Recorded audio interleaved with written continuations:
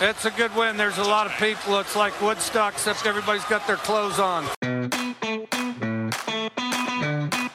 But eat a damn snack. You're like my wife when you get in space. You just get lost.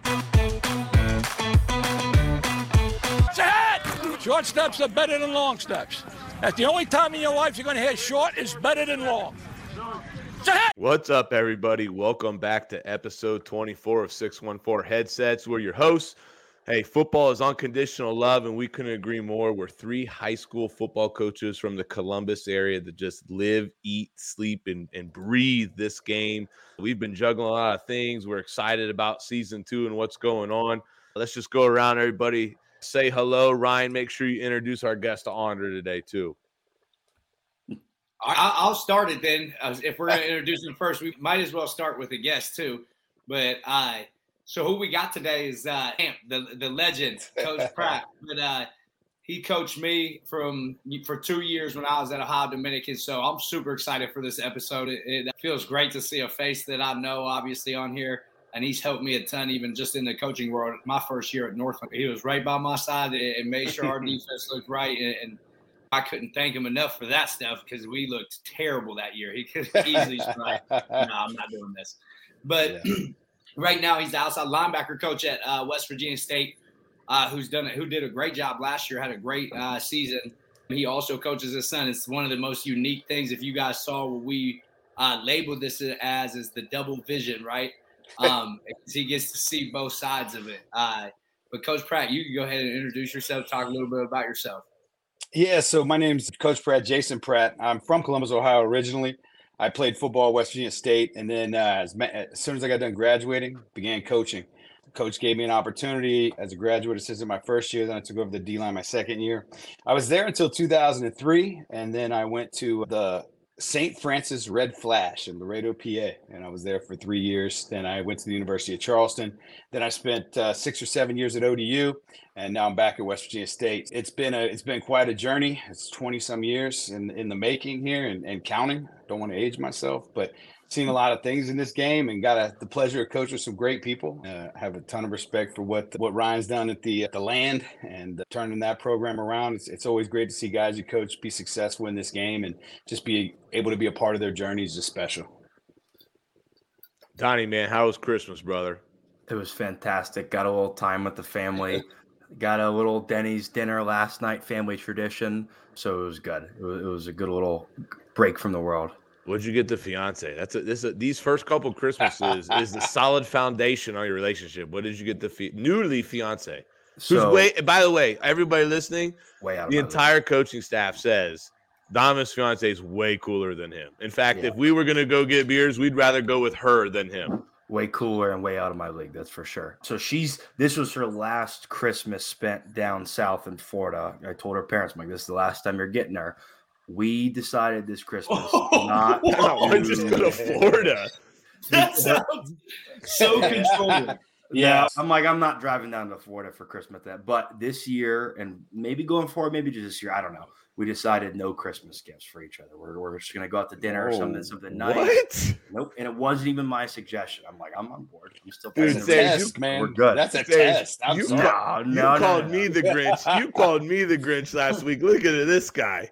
Right? Unbelievable. My wife tries to put like a limit on me, and I go above it. I ain't going to be that guy. Hey, I'm going to tell you what. You keep coaching, you better start buying gifts, man. I'm telling you what. You better figure something out. Yeah. But, because Pratt doesn't know he's only in his second year of coaching, so he doesn't really She's still enjoying the beginning of the fun parts of still figuring it out. You know what I mean? Yeah. She doesn't get it yet. But, hey, guys, I can't wait. Hey, as we get started today, make sure you subscribe to the show. It's year 2. We're excited about what we've done. A lot of you have followed or catched up on certain episodes. Just help us out, help us grow, help us keep doing what we're passionate about, and subscribe or give us a rating. January 27th is going to be our first clinic. We want to put on a coaches clinic by coaches for coaches. We're sitting down with a venue next week, which we're excited about. We took a lot of people's feedback about what type of location you'd like to have. We think we have something figured out that's going to work really nicely with what a lot of you said. And so this week we're ironing out our speaker list, and we'll have some details, I think, coming out this week about that. So we are working. Keep signing up. Keep letting us know who's going to come. And Donovan, go ahead and tell everybody here on episode 24, Double Vision, which you named. Well, hold on. Before you go, though, for the speaker for the clinic, though, I've already wrote Coach Pratt in. I just haven't told him. But that's all right. We can do it. I'll make it happen. Yeah, I already know he will. That's the answer I always. Yes, I will make it happen for you. We love it. We love it. We love it. Well, Sayers even said he'd buy you a couple waters at the end of it for they never bought me a water in his life. Hey, listen, let's just be realistic. Pratt doesn't need anybody buying him no water. I know. I don't need any help with that. Oh, we got a good one today. Coach Pratt's going to be introduced here very quickly to our Pick Six segment. 6 questions that he has no idea what they were coming in before. We don't even know each other's questions. It's always a surprise. And then we got a cool topic to talk about as the episode is titled Double Vision, right? Looking at Coach Pratt's career as it relates to coaching, talking about the challenges and the benefits of both worlds of what he does. And then also talking about this ever-changing world of not only high school football, but college football when it comes to the transfer portal, when it comes to recruiting, when it comes to NIL, you name it. Got a good episode coming up for today. We're really excited about it. Hey, and as we talk about that, 614 Headsets is brought to you by Fundraising University, Ohio. And they offer a variety of fundraising efforts that helps football teams run profitable, effective, and fast-paced fundraisers designed to raise the most money in the shortest amount of time to reach their fundraising goals. Fundraising University of Ohio is locally owned, operated, and with their 6-step blitz system will help your team maximize profits. As the current coach himself, Brett Maxwell with Fundraising University will sit down and help you pick, plan, strategize, and execute your fundraiser that will allow you as a coach to focus on your practice time, prep time, player development, and personal time. If you're interested in us running a fundraiser for you, please contact Brent Maxwell at bmaxwell@fundraising.net or 740-501-8946 to learn how you can get started fundraising today. Coaches, I know it's off-season time and you're planning everything out. Make sure you reach out to my man. He'll square you out. Ryan swears by him. If you've got any questions, reach out to him and he'll give you the lowdown as well. So let's get into the meat and potatoes here. Let's get into this Pick Six segment here. All right. Who wants to start it off? We're going. You got it, Donnie. All right. Round robin again. All right. My first question: if you could attend one sporting event for free, what would you pick? Ooh, one sporting event for free.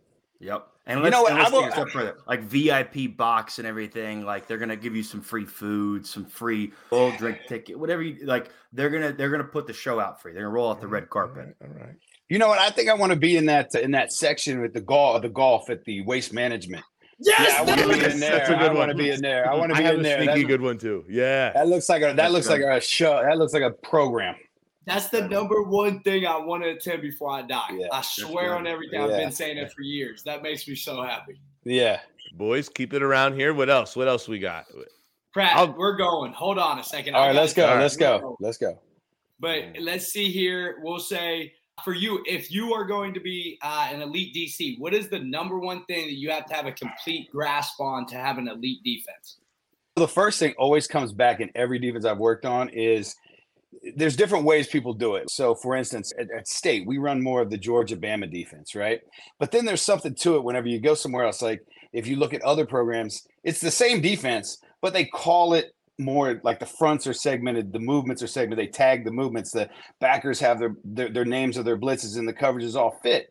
And the one thing that's important to all that is nomenclature. You have to be able to name it so that it makes sense, right? Elite defenses are consistent in their makeup.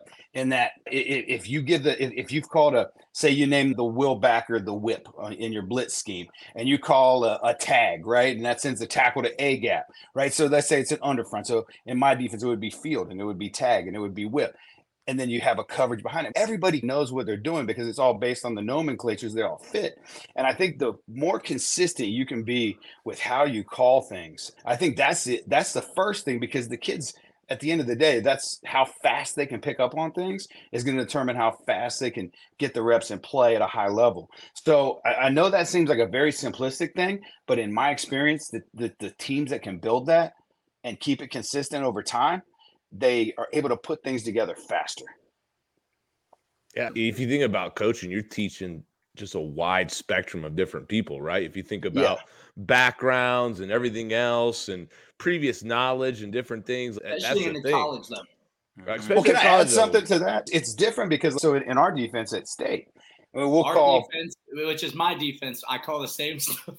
So we'll call like Mint Strong 3 Auto. That is a version of Mint defense where you're bringing a fourth guy and you're rolling your safety to a 1 high and you're playing Rip Liz match. Based on the formation, that defense will work out 6 different ways. So it's easy to teach a college kid that, right? But for a high school kid, you got to be able to spell it out a little bit. So being able to create the situation where you can tag things and name things and it might make for a little bit longer calls. And there's situations where you can shorten them and stuff, but it might make for longer calls. But in the end, you're going to get more consistency and better performance and higher level of execution if you can do that. It's not good. At college, it's a lot different. They expect you to know the 6 different adjustments of that defense. Yeah. So I'm sticking it in this realm of play calling a little bit here on my first question. And I said, as an offensive guy, I'm going to take this as an opportunity to pick a defensive guy's brain a little bit. But all right, currently right now, like what offensive formation or play or that coupled together, in your opinion, is the biggest challenge to defend? What's given you the biggest fits? What's been what's the hardest right now?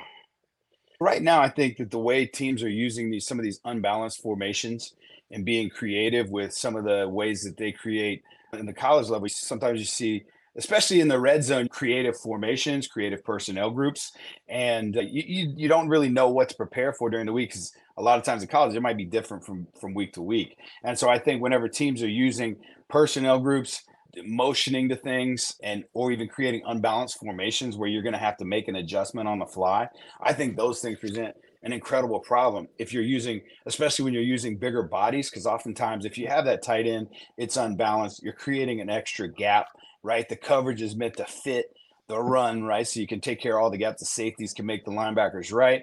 But if you don't move, if you can't get adjusted to it, it gives the offense a tremendous advantage. And I feel like those things, and now teams are doing RPOs out of them, and there's just a ton of creative stuff out there. I think that's one thing that I've seen that is it's something we have to put more time into, especially in short yardage situations. In the past, we could sit down on a Sunday and we could develop game plans, and we could say, all right, these are going to be our third down pressure package. More and more often, we're having to, like this year is the first year that we were talking in the room, and I said, look, 4th down, we were not very good if you look at it. Teams are going for it. Offense are going for it on 4th downs more, and oftentimes they're using these creative packages they use in the red zone to get you off balance, and they're getting the first down. And so now you're having to spend a whole lot of more time preparing for 4th down as a play, as a call of its own. It's a set of calls of their own, and it's taking some additional time and preparation. Yeah, leverage. If you think about it, I think offense took a massive jump with tempo and spread there for a little bit, and then defense caught up, and now defense has gotten so well at playing against tempo and seeing that spread that now you've had to have offenses react and get a little more old school. Think about some leverage, going to the vault. Look at Andy Reid and all these guys who are going way back in the day to find these creative formations and groupings like you're talking about. Yeah, and it gets more people involved, and you have to watch those people. You have to break them down. What's their role? Because especially, and that actually is an advantage in high school because oftentimes you have those tweener guys, the tight end types, the H-back types, and you throw a few of them on the field, create an unbalanced look. The high school kids, it'll blow their mind. Yeah, I just broke down our last 2 years as we were getting ready for a clinic, just thinking about maybe what I might talk about if I talk. And just heading into last year, we ran 8 different personnel groups with about 37 different formations. And that grew from where we were the year before. And it's something we really believe in being a multiple thing. And it for me, even if you can get an extra 7 different kids on the field, the buy-in that creates year round to have a role for different kids on the team, how that can transform things a lot. Or I think the biggest thing being all these personnel packages for us has been the cohesion between offense and defense. When you start pulling linebackers over and an extra D lineman in to now be a part of a package, there's no more pointing fingers. It's all of us are in this together. There's no more divide, I think, as it came on our team in the last 2 years as we've blended everybody in these packages together on both sides of the ball too. That's great. That's great. All right, we'll get back to my second question. I'm sticking away from the football focused question, so change your mindset for a second. Let's get it. If you could travel back to one place in time, where would you choose, or when would you choose? Where would you go? Back to coaching me at ODU, baby. Not a Hey, listen, chance. you got a time travel machine. This is the dark years. That's probably what turned that hair a little salt and pepper there, Ryan. You can go back. He's responsible for about 5 years off my life. He's gonna feel bad at my funeral when he's there. He's gonna know he did it. You can go back and see whenever or wherever you want, not just So I'm a huge history guy. Huge history guy. I read a ton of history. And this is going to maybe be a little controversial, but just bear with me for a second, because I go back to the Second World War, right? And the bombing of Pearl Harbor. And the interesting thing to me there is there's a huge history about why it happened. And everybody can start to put the pieces back together to understand. But one thing I will never understand, and I would like to ask this guy, is I would like to ask Germany, and specifically Mr. Hitler, 94% of Americans were against the war in Europe. They didn't want to fight. They had enough in World War I. They didn't want to go back. The Japanese had just bombed us. And here, 2 days later, out of nowhere, you declare war on the United States for no reason. Nobody can really figure out why. You just did it. Okay, they're in it. We're in it too. Maybe we'll partner up and beat these guys. For the life of me, from a historical perspective, I will never understand why that man did that. Well, he also didn't learn from Napoleon invading Russia in the middle of winter either. He apparently just wasn't great at looking at things from that Eiffel Tower a little bit. I don't know. No, absolutely not. A lot of people could take that and say that's controversial, but if you understand history and you understand the American perspective in that time, they wanted no part of it, and there was just it was the final stroke that just. Who knows more history, Stout or Pratt? Because Stout teaches history. I know teaches is a far stretch for Stout, but he knows history. I don't know. Nice little subtle digger, Ryan. All right. It just depends. You know what I think the cool thing about history is? I think the thing about history is it's where you spend your time at. Just like football and some other things. For me, I don't know. I'm stuck in a time where I teach a lot of world history now, and that's where my time is. Where earlier in life I did a lot of American history. It just depends on what your time and passion and what you put your time into. Hey, if you guys need a new documentary to watch on Netflix, it's a new World War II one. It's World War II from the front lines. The footage is insane. It's like only remastered footage, dude. It looks like it's from a movie. Like it is some of the wildest stuff I've ever seen. It's on the list to watch. Check that out. Mm-hmm. Yeah, for sure. All right, Ryan. I got to hear this question because it's not even on the list. So I'm like nervous every time he asks me. So. Here's the thing. I just felt like Stout and Donnie, I didn't put this on the list because they always steal my questions. It's weird just because they know they're not as intellectual as me, Pratt, so they can't come up with their own questions. So they take mine, and I'm like, dang, you guys saw I put that on there. But okay, we'll continue on. What's the number one head coach in the NFL right now that you would love to go coach for? What's crazy is that like this, the Dolphins, right? And what he's doing is crazy. Watching some of their paths. So my huddle is very robust. I have pretty much every major college game going back to 2015. I have Georgia Bama's installs, video installs, the same stuff they show their players. I got NFL games on there, and I've been watching these Dolphins from this year and the way he's using motions. So, for instance, when you're coaching DBs, right? So there's dividers on the field. So let's say you're in cover 3, right? And if the ball's on the hash, the field corner's 5 yards top of the numbers most of the time, right? And he's using that divider to determine what technique he's going to play. Let's say it's man. So if the guy's way outside my divider, I'm going to probably back up and split the difference and play off man, right? I have to be more off because the A squared plus B squared equals C squared. That's a far throw, right? So then you also have, if he's inside your divider, then I'm going to move to a trail technique, right? Because he's inside my divider, but I don't want to move in and give him space to just use all that and just go throw a fade and beat me with space. But I'm watching what these Dolphins are doing, and they're using the motions to put the corners and the DBs into bad position. So there's a couple they're not very good. So somebody might not be good at trail technique. And inevitably you see these motions going and it's putting the corner in trail technique. And you're like, man, that's pretty brilliant. And then the pass concept behind it, it makes it harder for him to be right. And the way that they're using space and the way that they're using formations into the boundary and the concepts is absolutely fascinating to me because the way they're manipulating the defense in real time is just, it's different. I don't know that I'm seeing that with the other teams that I'm watching. That's the number one coach I'd pick too is Mike McDaniel. So Mike McDaniel. Yeah. I love. Did you see the tweet where he was talking shit on Dan Marino? Dan Marino. I didn't see it. He was like, "F you, Dan. We're coming for all your records." Standing behind him. He was just right behind him saying, I thought it was like over a headset or something because I couldn't see him. But then also like his speech where he was really taking ownership of calling bad plays and knowing that he put himself in a bad situation as a coach. And he went out in front of grown men. I think the NFL world to me is a wild thing to coach because you're coaching guys that make way more money than you and are sometimes, for his instance, older than him or been in the league longer than him. So it's a tough thing for him to coach those guys. But he went up there and showed no humility. He was like, hey, I made a bad call. He was using some words that we're not allowed to use because we're PG. Stout will yell at me. But he did a great job. But that's really smart, though. If you think about it, if guys are going to be in a position that make more money than you or already have a career, like they want that relationship. They want that honesty. We do it all the time. Dom has been in the room. That's the number one thing I've always tried to do as a coach is just I'll take ownership when I'm at fault. If I didn't give you enough practice reps at it, if I called a bad play in that situation, I take ownership of that.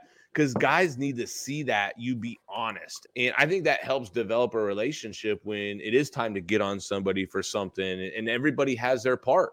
But we're all human. We all make mistakes, right? I think that's really good of him. And I think that is something where that's probably a key to his success a little bit. Yeah, I would say.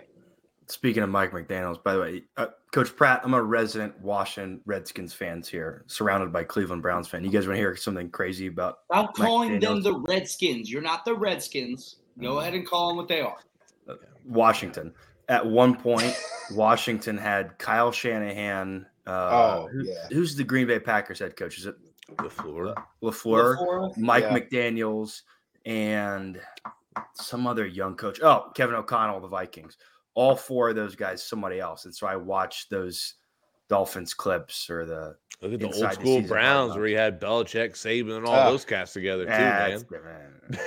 This is modern day where it stings a little bit more. I'm like, those five guys. One of the most interesting things I read, the War Room. It was about Bill Belichick and the New England Patriots, and it talked about the revolutionary system that they created to scout talent. They changed how they scouted talent, how they graded people, so that the way they did things at New England, they created and implemented at Cleveland, but they weren't even there long enough to see it through. So literally they created in Cleveland, only did it for a year or two, took the exact blueprint and model they created, took to New England, and look what happened in New England. Can you imagine? Awesome book if you're looking for the way Bill Belichick builds people up and what he does. He had Mangini picking the Browns. He had Mangini picking people up from the airport. That was his job. He made the coffee, he picked people up from the airport.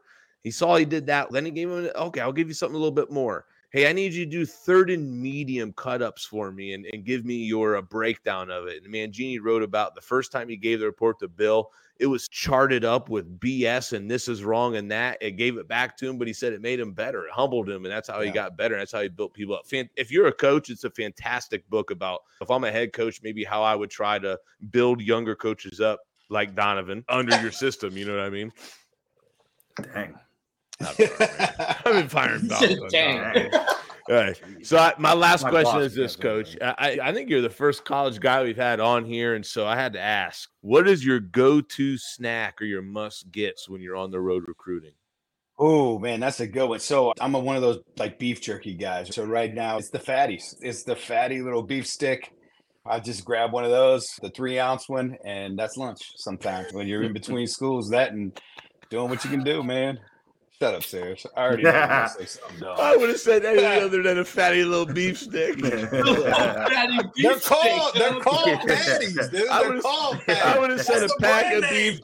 I would have said a pack of beef jerky. He could have left it at beef jerky, and we were all in there. But when he said a fatty little beef stick, I'm picturing him in some rental car. Ryan, you don't even know anything about that. Just shoving this beef stick.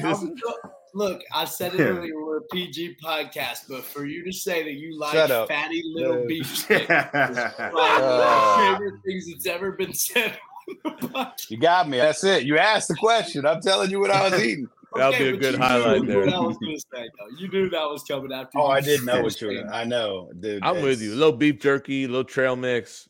I'm never good. saying. I'm never saying a little fatty little beef stick though. Yeah, you gotta listen. The brand is great. You get grit. It's good. I'm gonna quietly give it. I'm gonna quietly and respect to you give it a try, but I'm not gonna tell anybody on this show. Don't tell any. You don't tell anybody. Don't tell Sayers. Gee, No. All right, that's the pick six, Diamond. Let's get rolling.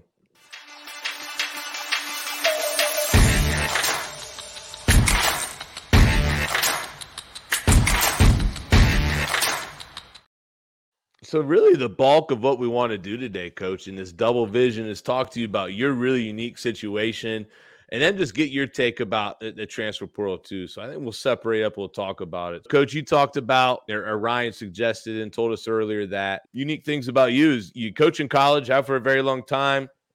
You're very passionate about having a younger son who also is in high school and want to be around him and coach him. And so you've juggled both of those, coaching in both realms. Maybe just describe to everybody what your situation was like last fall and tell us about your unique story. We were coaching. I was coaching at West Virginia State. My son was moved. We were moving into a new school, and the head coach came to me and said, "Look, I'd love for you to be the defensive coordinator. Opportunity to coach your son." I'm sitting there and I'm thinking to myself, what kind of message am I sending? We go throw a ball. One day he's telling me, Dad, why don't you coach me? And I said, I've always wanted to let you have your own thing. Football's been my thing, and I want you to have your own experience. And he was like, well, if you want what's best for me, what's it matter? And I was like, you're right, man. So the head coach had offered me the DC job. So I went and talked to my head coach at State. I'm like, look, I still want to be a part of what we're doing. We got this thing moving in a positive direction. I don't want to lose any momentum, and I want to be a part of this. How do we do it? He's like, you could always move to a defensive analyst position, be involved in game planning. You can still be at the box. You can still be in the box on Saturdays. You just can't coach on the field.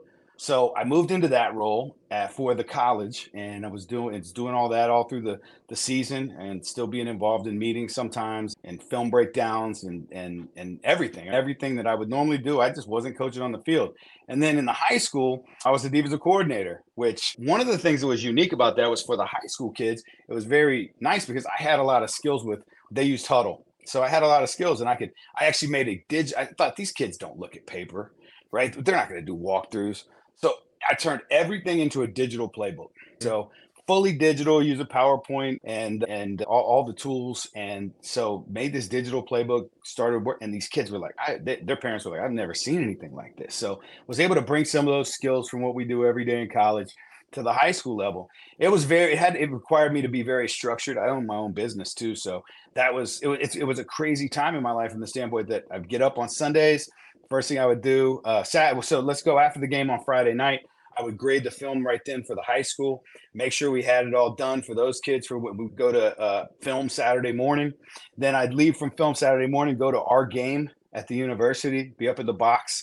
If we had a road trip, then we would move the film for the high school, but be in the game for the box for home games at least. And then Sunday, I would go to the college, grade that film. Then we would have our meetings to start inputting, doing our data input and our breakdowns of what we were responsible for. Monday, I'm doing the same thing. Sunday night, I would go to the high school. I would have all the meetings with the coaches of the game plans of what we were going to do. I broke down their stuff Saturday night after our college game, and I would have all this stuff ready. And basically, I wasn't sleeping much. I was just doing football, which was awesome for me. I didn't really care. Monday, you get in there all day long. I'm doing the game planning for the college and the university, and then we're getting our installs ready there. And then I would go from there, go to practice, have our meetings before we go out of practice at 3, go to the high school practice, and then that would be the consistent thing all week long. And so it was pretty much 24/7 football.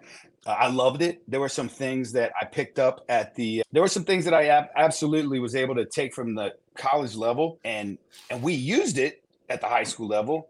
I just dumbed it down by actually telling the kids what to do in the call.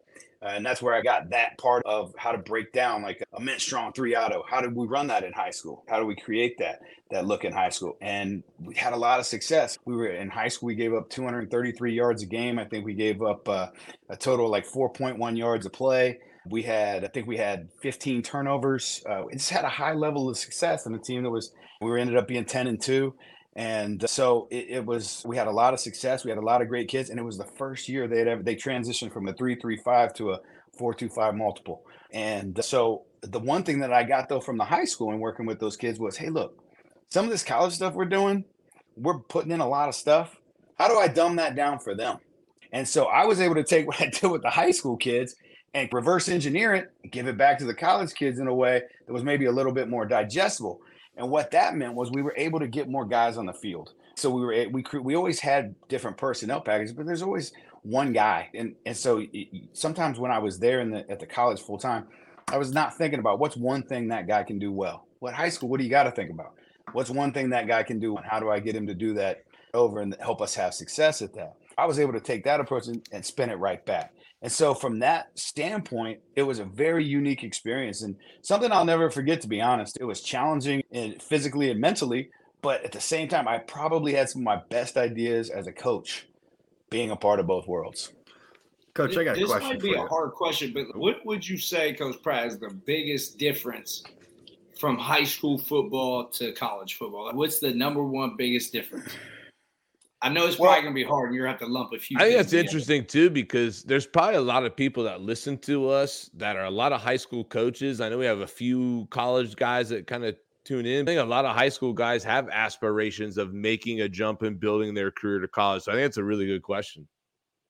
Yes. What was the question again, Ryan? What's the biggest difference from high school football to college football coaching?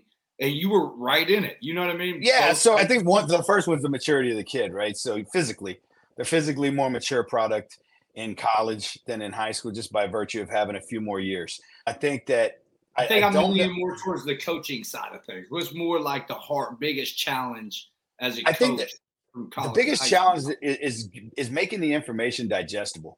So many times as college coaches, what I found we had done is I found that we had sometimes just maybe written off a kid a little too fast because he couldn't pick it all up, and we would be too quick to move on or maybe cut that kid's reps. Whereas I found that we got more utility out of the kid if we could just dumb it down and just use his strengths. So like there's 6 people in my position group room. One of the things was I had a guy that was he was more of a physical kid, better against the run. I used him more in the red zone in goal line situations. There was a guy that was better on third downs, a guy that was better at dropping into. See, finding those situations where the kid can have success. And I think that's something that sometimes we're a little bit too quick to say, yeah, this kid isn't picking it up. I'm going to move on. And so we're a little bit too quick to move on. And I think that helped me to have the patience to give that kid a little longer look and to be involved with maybe being a little bit more hands-on how he digested the information. And I think that it was a positive result. I think it's something I'll always do now from now on. I think I'll try to be more patient. Coach, you talked about the maturity of the players and how they can digest information. So for perspective, like Coach Stout and Coach Sayer said, this past season, my second year coaching, and I went from my last season playing football in college was 2020. And then I started coaching.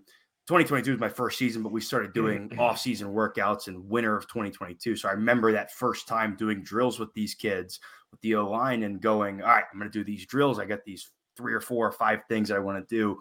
And I remember going into it not even thinking about coaching style or how I wanted my voice to be or anything like that. But I remember very vividly talking to these kids early on, very similarly to how my college coach would talk to me and how that style of communication was around drills, around the game, around whatever it may be. And I very quickly realized high school kids and college athletes, you can't always talk to them the same way. So for you, someone that not only had to go through that transition, but to do it on a day by day, if not hour by hour basis of, I'm going to talk to college kids and I'm going to talk to high school kids. I'm going to talk to 3-year starters. I'm going to talk to a first-year starter as a junior in high school. How difficult was that for you to make that transition on such a short-term basis of communication styles? So I think that's a great question. I think that one of the things that I developed in college was I always had a teaching progression. I think one thing is you always have to understand what you're going to do. And so whether it's a 3-step progression, 4-step progression, 5-step progression, as you're going through that progression and you start to see where the kid starts to fail, then you know where to leave him alone. Coach him on that level. Let's not take him from 2 to 5. Let's see he's breaking down at level 2 of the teaching progression right? So let's get him to just work on level 3. Don't yell at him when he can't do level 5. He couldn't do level 5 if he wanted to, right? It's just like teaching a kid to do a squat for the first time, right? Mm-hmm. Most of them can't get their hips below their knees, right? So you got to go through a progression of how you want to set that up, right? So you first off, you have them start off and they just got to worry about getting their legs out, getting down a little bit, get down to 3/4, hold it a little bit. So those progressions are important. Furthermore, being able to take that same philosophy in college and take it to high school was important for me, because I started to see that sometimes the high school coaches that I was seeing that were even on my staff, and I would tell them, I'd be like, look, I think you're expecting a little too much out of that progression. Just because he did those drills for 3 days doesn't mean he's going to jump from 2 to 5. It's okay to leave him at 2. Now, that's saying that the progression is set up, the teaching is set up so that the guy that's out of 4 or 5, you're also trying to get him to the next level and keep him on there. But don't get mad at the kid for not being a 5 when he's a 2. Try to work him into that 3, spend some time, give some quality consideration to it. And I think in the long term, your outcomes are just much better for you as a coach and your level of frustration. It's better for the kid's confidence and what he's going to keep. Because if he gets to level 3 and you're loving him up on it, he's going to work his butt off to get to number 4. Yeah. That was Coach, so how hard was it to spend your career with Ryan and you could never get him past 1? Man, I didn't expect to get him past. I saw he was a 1. I saw it was never going to be a 2. So I just was like, hey. Yeah, buddy, high five to Ryan. You ever get my coach on here, Ryan, you can dog me all day long, but for now I'm going to I mean, your coach probably would never come on here because you don't have a good relationship because you were so shit or bad. Sorry, you were That's beat down. That's beat down. Hey, never mind. They might both be the keynote speakers, Ryan. And hey, Coach Pratt, he played at Ashland University, so you know you're 10 times better than any Ashland coach when you were at ODU. So never lost to ODU. Shut up. We never lost you when I was there. Hey, Sayers, don't worry. College football is a little different in the late 90s. It's a little different for Coach Stout right now. There we go. Yeah, Still getting used to that. So anyways, you said something interesting to me. You ever seen how he ran, Donnie? No. It's disgusting. Do we want to pull up your tackle stats from your senior year, Ryan? Those non-existent tackle stats from your senior year? Dang. I think you should pull up how many quarters he was suspended during his career. Nice job, Ryan. See, now Ryan, you're digging your hole. Just stop it here. It was a lighthearted joke, and you're just digging the hole even deeper, all right? That was junior year, though. All right. So, Coach, an interesting point to me is you talked about your weekend and how much that overlapped. Like, for me, my Sunday is insane. Like, it's wake up, and between battling off and on, helping with the kids here and there, it feels 8 to 10 hours on a Sunday just from one game plan, let alone 2. Like, how did you structure your time? Did you come up with a system? Is it because you're doing a lot of same as on both sides? Did you simplify? Did you give more to your assistants? What did you do? Because I'm just picturing, I drown just doing one game plan. I can't imagine 2. Well, and also though, Pratt, don't forget, add in how you have a job, like you own businesses too. It's not like you're just. I have a great staff. Scout acts like his life is the hardest life in the entire world. Like, it's unbelievable. He'll cry about every schedule he has. It's my turn to get married now. Here we go. You're coaching 2 football teams, and Stout's just an OC. He's not even the head coach. Dang, Justin OC. Dude, so listen, I think schedule, Ryan. Whenever you're structured, you're better, right? So you know how to managing my time was the most important thing, and being prepared to not sleep. I'm one of those people. I don't need a lot of sleep. So Saturday night, when I got back from the college game, I would just start breaking down the high school films. I'd be sitting. Usually, I would just sit and watch TV and be inserting data for the high school stuff. And then Saturday night, I would try to because I would create cut-ups of situations for the high school kids. So like, I found watching film had to be digestible because they didn't know what they were watching. So I started off with P and 10 plays, first and 10 plays, second and on schedule, second and off schedule, right? Third and long, open calls where everything's on schedule, right? Third and less than 4, red zone calls, a bit explosive plays. And I would have a list of like 20 cut-ups I would create for the kids. Right. And we'd watch those kind of throughout the week before practice, try to grab a couple of them, just grab a couple plays off of them to just get the kids familiar with touching the information. And that was so important early in the season. And as I did it early in the season, they took that and ran with it themselves. But getting that structure so that Sunday, I knew all I had to do was get up and grade the college film and be ready to go to the meeting because we usually met 9. I think we met around 9. So as long as I got up and I had it done, I could then get in and then we would just start data inputting. But a lot of times in college, when you've got 4 or 5 guys doing the data. In the high school, it was just me. None of my coaches knew how to work huddle. They didn't know how to do anything. So I had to put more of my energy into the college. I had a role. I got to look at play action passes and to be involved in the 3rd and long and some of this other stuff. But there's also 4 other guys there doing the exact same thing I would do. And so we would just get around the table, and after we did the grades and had our player meeting, we'd go into the staff room, and all of us would just be doing data input. Once we got the data input, we break for lunch, come back from lunch, and that's when we really start manipulating the data and looking at what we wanted to do. And then Monday was another big work day. So I pretty much had everything done for Sunday's meeting with the high school. When I would leave the college and go to the high school, I pretty much had what we knew what we were going to do. It was mainly meeting with the coaches, watching the high school cut-ups of our next opponent and trying to, this is what we want to do. That's what, when we left on Sunday night, we pretty much had the game plan understood and some of the things, the practice prescriptions of drills and stuff we wanted to work throughout the week. Then Monday, I would finish off the college's game plan because Mondays we had off with the players. We didn't have any players bothering us all day long, so we just lock ourselves in the staff room, knock that piece out in the Tuesday morning at 6 a.m. It was off and running with the college guys. They had their game plan and they were ready to run. Jeez. There's a lot of football. I'm going to transition, though, like to a different kind of aspect. It was like we had early on in season 1, we had Brennan Ward, who's their quarterback at Gahanna, and their dad is his dad's head football coach too. And so for you being a coach for your son's team, what's the aspect like at home for you and Elijah?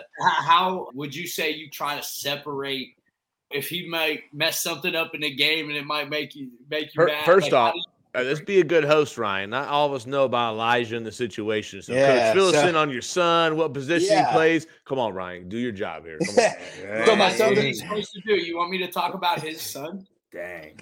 That's weird. So my son's a free I don't know. safety. Elijah could be a right guard for all I know. Nobody knows when they're listening, Ryan. He coaches defense. Who knows when his son plays? You idiot. So Elijah's a free safety. He's a junior. He really, honestly, he digests more football than most people.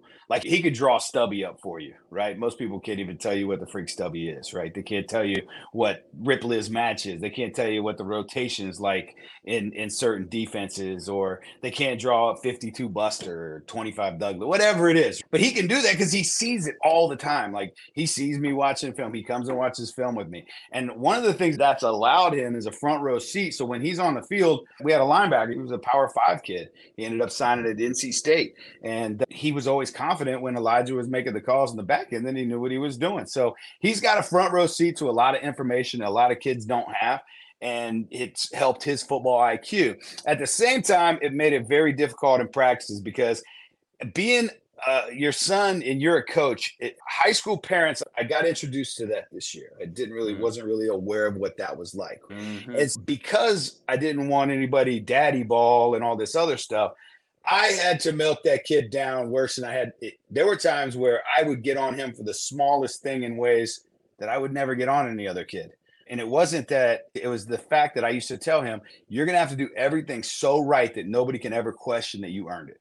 And there were a lot of times driving home, he was getting his license, so he was driving me home, and I'm sitting there thinking, I was looking out the window thinking, I am the worst father in the world. I just melted this kid down in front of everybody like 3 or 4 times for things I normally wouldn't do that about. But it was all to protect what he's earned. And that's one of the hard things about coaching your son that I didn't expect. And a lot of that's due to the fact that parents see things. You're never going to win the kitchen table. And I think as coaches, we understand that. And I don't expect to. But it was something that quickly I identified. And so that was the trying part of it. It was an uncomfortable reality of the situation. While there were some great moments, he got an interception in a big game that flipped the game. Some big moments that I was so happy that I got to be a part of watching those moments right there on the sideline. We're definitely through our journey in life. We're going to see this whole thing together and talk about it on a different level than most people talk about their high school football experience with their parents. But at the same time, there's a real cost that comes with that. And that real cost is you have to be cognizant of what everyone else is going to say. And you have to, unfortunately, sometimes you have to be a little bit harder than you want to. It's hard as a coordinator. It's my second time. I was at Wadsworth, the head coach's son. He was a quarterback, and now coaching for Bruce, his son's the quarterback. It's a very interesting dynamic to be a part of and see how people manage and how that relationship unfolds. And at the end of the day, I think they really appreciate it. I think your son's going to really appreciate it when you look back. It can get a little interesting as a coordinator being in the middle at times. Yeah. So that's interesting. And the other part of that too is the unfair part is I felt guilty. There were often times where Elijah had the highest grade in the secondary. And there were times where I wouldn't give him reps when he deserved it. And after the season, the one thing that I said in our internal staff meeting with the coaches is we were very unfair to this kid. In a lot of situations, he was better. I purposely didn't give him playing time because he was my son and because I wanted to make sure that I had balanced everything correctly and nobody could ever question the integrity of what we were trying to do. And so that's something that you got to eat. And it's just. What's interesting from my perspective, just looking at it, is just at the end of the day, no one's ever going to be happy, which you don't see as much in the college perspective because parents don't ever interject themselves as much as the high school game. But I'll tell you what, the last couple of years at the high school game, some of the things, and Ryan knows it too, we all been there.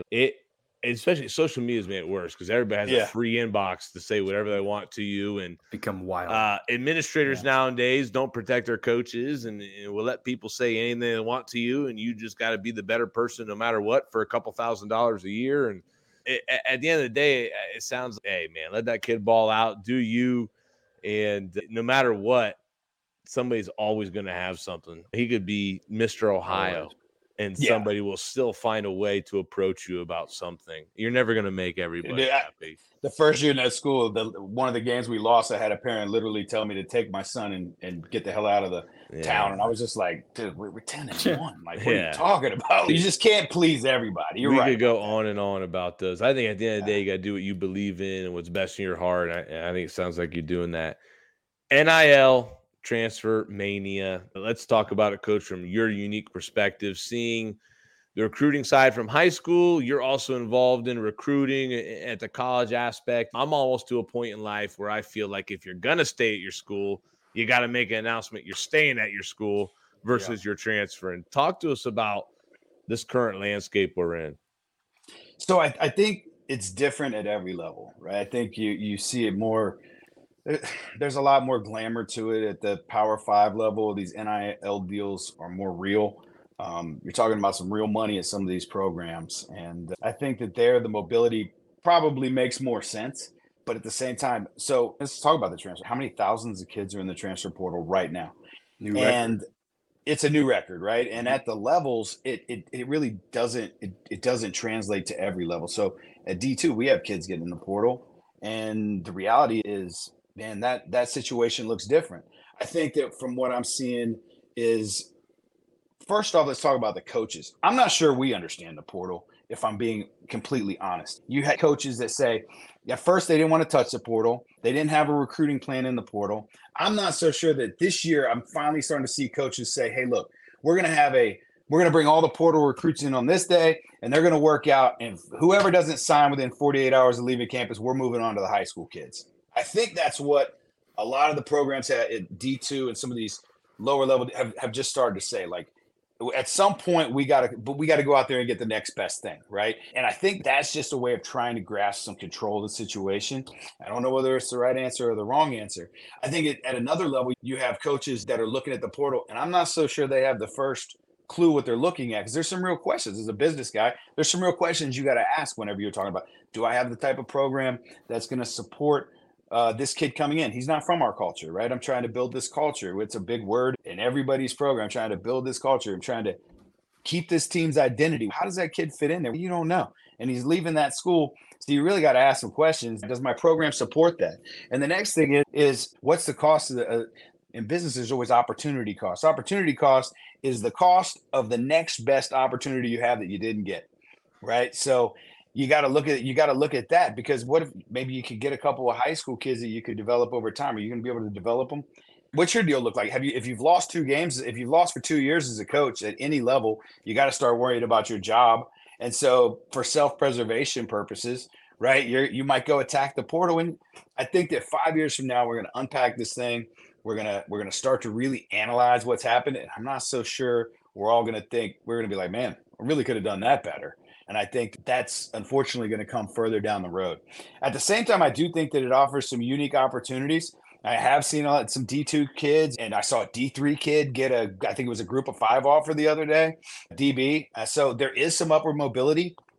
A lot of the upward mobility seems to be more with the offensive linemen and defensive linemen being able to get on at some of these bigger programs, just because you're getting that mature, more developed product that you can put into your scheme faster. I think that being able to get them in for the beginning of the semester and have them in the spring is an advantage for some of these programs, because now I got them in the spring. I can work with them, not just bringing them in the fall and figuring out they're a hit or a miss. I get to really look at some information before there. I think for the high school kids, listen, I'm going to tell you this, as I'm recruiting, I'm seeing some high school kids getting pulled out of class. I didn't see him 3 years ago. The coach didn't even tell me about this kid, right? He's 6'3", 315, basketball player, a wrestler. And I'm looking at his film, and I'm like, this kid can move. Like, why? I didn't see this kid a while back. But some of those kids have fallen to us. And I'm not so sure that the parents fully understand it. And I think that it's hard for the kid, right, to sit there and say, I'm a D2 kid now. The reality is, if you can play college football, go play college football. We have scouts, NFL scouts on our huddle at the university, and they, after every game, are on there 2 and 3 hours in a week. So you're going to get found no matter where you're at. So just go play where you're at. And I think that's the other thing too with other kids, though, is that I want to stop on that point, is because the kids that are saying they are now D2 kids. What happens to the kids that were D2 kids and now have to go to the D3? And those are the kids that I feel like I'm having things with you running into, right? Like kids that should be D2 or D1 kid, or even a small FCS school, or you know what I mean? Something like that. Now they're dropping to D2, low D3.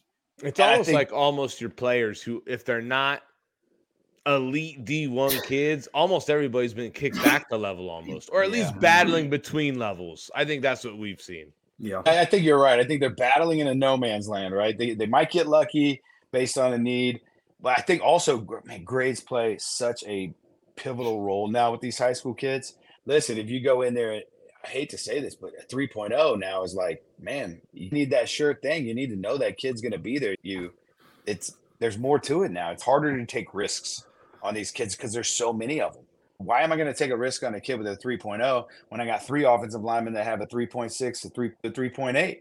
Like, now he might be a great player, but there's some other things coming into that equation that might not be in his favor based on maybe how he handled the first 4 years. And I think these kids got to be a little bit more mature if they really do have that goal of playing college football, of handling their business all through the process, because it's so easy. There's so many kids out there. Look, the average college, I think, the average university at the D1 level was taking like between 7 and 10 high school kids, right? Of course, not like Ohio State. They're getting 5 stars. But if you look at most of the programs, the rest of the kids are going to get in the portal.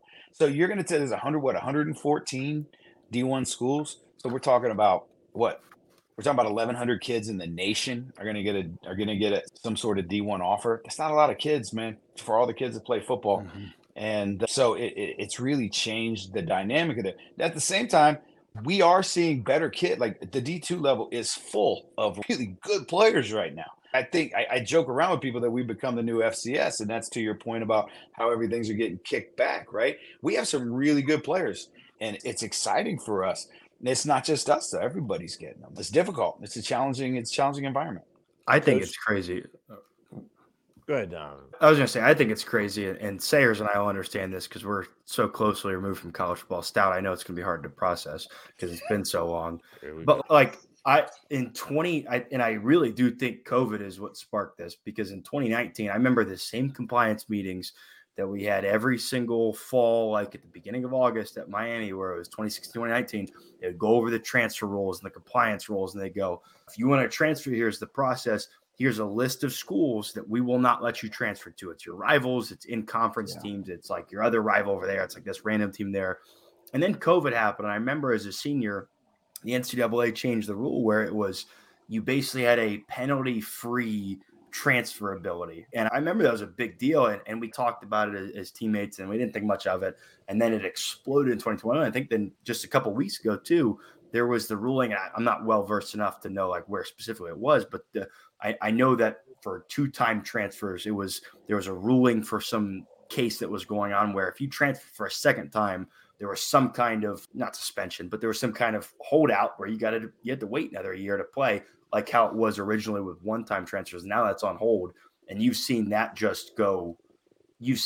echo out throughout the levels of college football because that got put on hold, and now there is again no penalty or no waiting time, just like there is for 1-time transfers, like it changed a couple of years ago. It's crazy. Yeah, I think with the transfer, I think a lot of people will take for granted that it's the NIL causing this, but it's really not. At our level, the NIL it's really insignificant. It's not. That's what I was going to ask you, Pratt. Do kids come in and ask you at the D2 level, "Hey, do you got NIL deals for me?"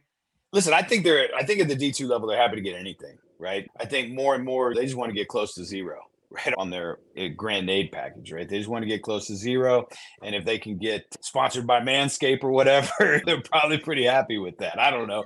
But I'm just throwing a name out there. But at the same time, you're hearing about all these dollars at the Power 5 level. And I think that's where it's perverting things a little bit because everybody thinks that money's there. And it's not there. And actually there's a rule. I don't know if you guys have seen it, but there's actually, I think it's going to be voted on at the convention. They're going to change the way a lot of the NIL is done and some of these collectives. And there's a proposal out there to change it anyway. And I think that they lost. I think like with anything, when you swing the pendulum, right? So you just let it go and you swing it all the way to the other side.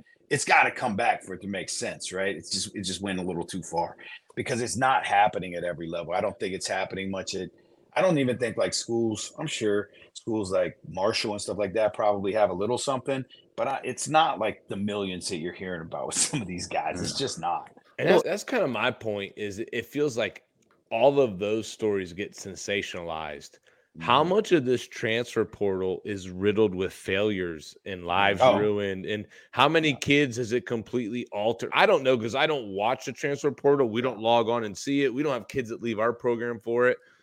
But it doesn't get talked about. Nobody's talking about the number of kids. Hey, 70% that went in the transfer portal never even ended up anywhere. Like, where are we at with it? What is the negative or bad nobody's talking about maybe? Listen, Tate Martell from Ohio State. If you look at the numbers in the portal now, like you guys said, record numbers, right? Numbers. And you look at how many players can a school sign? Even at our school, we'll probably sign, say, 5 to 10 transfer portal kids, and we'll probably sign another 10 to 15 high school kids. And I think that's probably traditional with most D2s. But you can reverse engineer the numbers and add up the number of D2s, and because D3s really don't count because they're not given money, athletic money. And then so you reverse engineer the numbers and you put it into the numbers of the people in the portal, and you can quickly see that it's not a good possibility. You have to have luck. You have to be good. There's a couple of times I've seen kids get in the portal and I'm like, okay. I think it's also a way of kind of exiting stage left in the portal. It just didn't work out. But it's a kind of a way for them to fade off in the sunset. And that's a very small percentage of guys. But I think it's really, unfortunately, it's really leaving some kids hung out to dry. Yeah. So I know grades obviously in high school are a huge thing. How much are grades coming from the transfer portal? Would you take a guy, I don't know why I have this question, but would you take a transfer portal guy that has a 3.0, which is the same abilities as a guy in high school that has a 3.5 though? Does it matter more for the high school kid or the college kid? So it matters both. The academic stuff that these schools are giving doesn't really change. So the academic that you would get as a freshman coming into school is the same thing you're going to get if you're a transfer coming into school. It's not like you're getting a lift because you're a sophomore and you're going to get more academic aid from the school. But at the same time, I think one of the things is always about grades is, are you worth the risk? As a business person, if I'm hiring an employee, I realize that most of my cost in that employee coming in the door is in the person's training, right? So you could say I can account that I'm going to the training and the amount of time it takes them to get up to speed.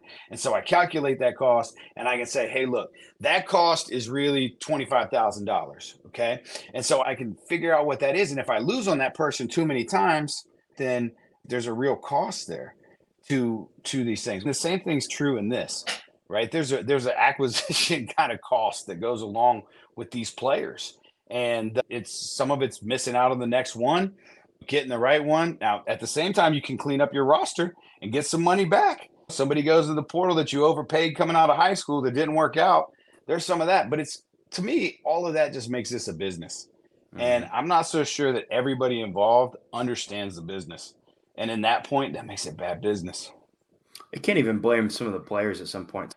MAC kids that transfer up, they had a great season and they transfer up to a Power 5 school, whatever. I don't understand the fans out there that blame the players and spite the players, because the arena and the environment that kids are in right now, where you leave a group of 5 school or you leave an FCS or a Division II school as a starter, and you go up and you're promised these things, you're not getting promised just a roster spot. You're getting promised a down payment on a home.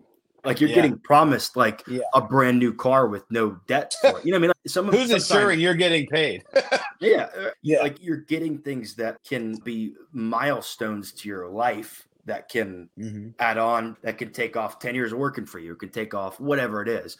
And the arena around college football right now is so different than I think it was just. Let me ask you this. So like money from these NIL deals and the money kids think they're going to get, but look at the long-term value of your degree. Listen, even if you go to the NFL, you're going to be pro in something else for 60 years, right? It's the average lifespan in the NFL, what, 4 or 5, 3 years, something like that.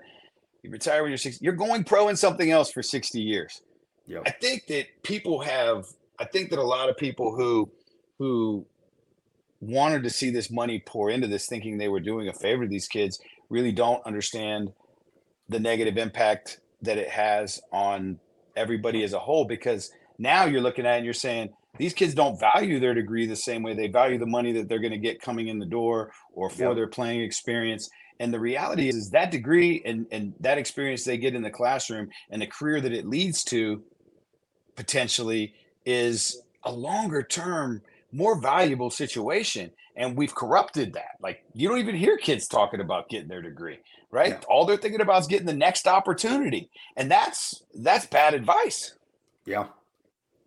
I couldn't imagine being 18, 19 years old there's the million side, but let's just even talk thousands and having to take school serious. I was happy my grandma sent me $100 every 2 weeks to live off of. It was like, all right, here you go. $50 is going to go to booze for the next 2 weeks. And I got to take the other half and I got to make it work on some food here and there. You know what I mean? Arch Manning at Texas. Pratt gave me $20 for food in a week. I never gave you $20. What are you talking about? I don't do that. Arch Manning at Texas makes 4 times Brock Purdy's current salary as leading MVP candidate. Unbelievable. Because quarterback, 18-year-old in college, makes more than the leading MVP candidate. Think about what he's eating. He ain't eating over at Hamilton Hall like a Ohio Dominican, man. He's over there. They're able to spend their money, and then they're not paying for their car. They also, you know what I mean? Their car is on an NIL deal. Places that they're living are NIL deals because they. Man, I think that's fantasized. If you look at the percentage of players, it's such a low percentage. It's such a low percentage. But I think who really in this NIL deal, look at where things have moved to with agents. Is if I'm an an agent taking on a player going to the NFL, this is a real conversation. I want people to understand. If I've got an NIL deal and I've got millions of dollars, I don't need you anymore, right? Yeah. So these agents have to create an economy because they need jobs, right? So what do? Let's try to get NIL deals for the kids in high school and try to get and start representing them as they go to colleges. It's the next step. We've created a whole economy around this thing that we don't even understand. And I probably shouldn't be saying all this, but what do I care?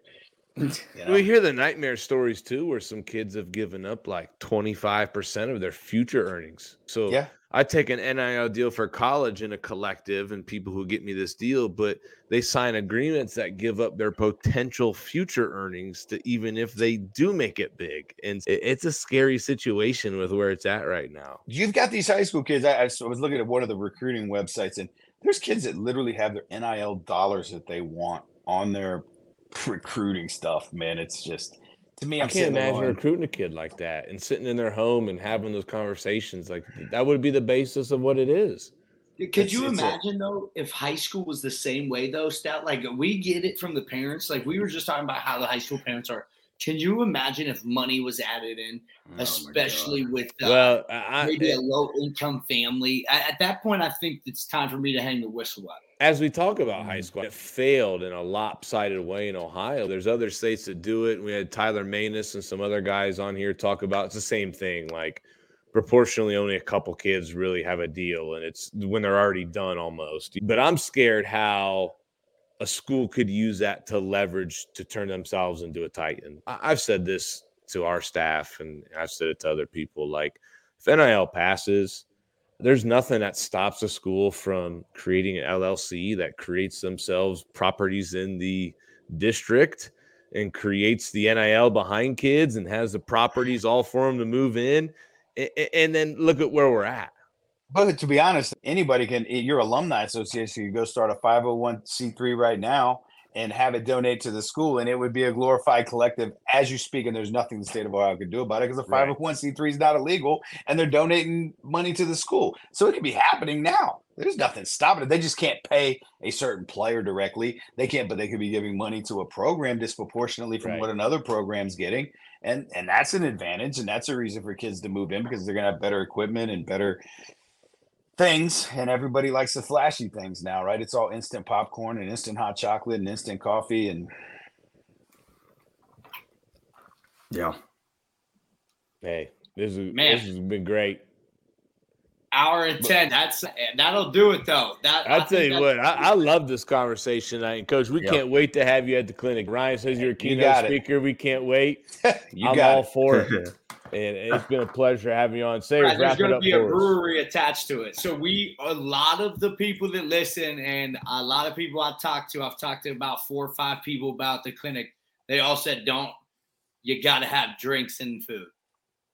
Got to be at a place to have drinks and food. Yeah, it's a dangerous proposition.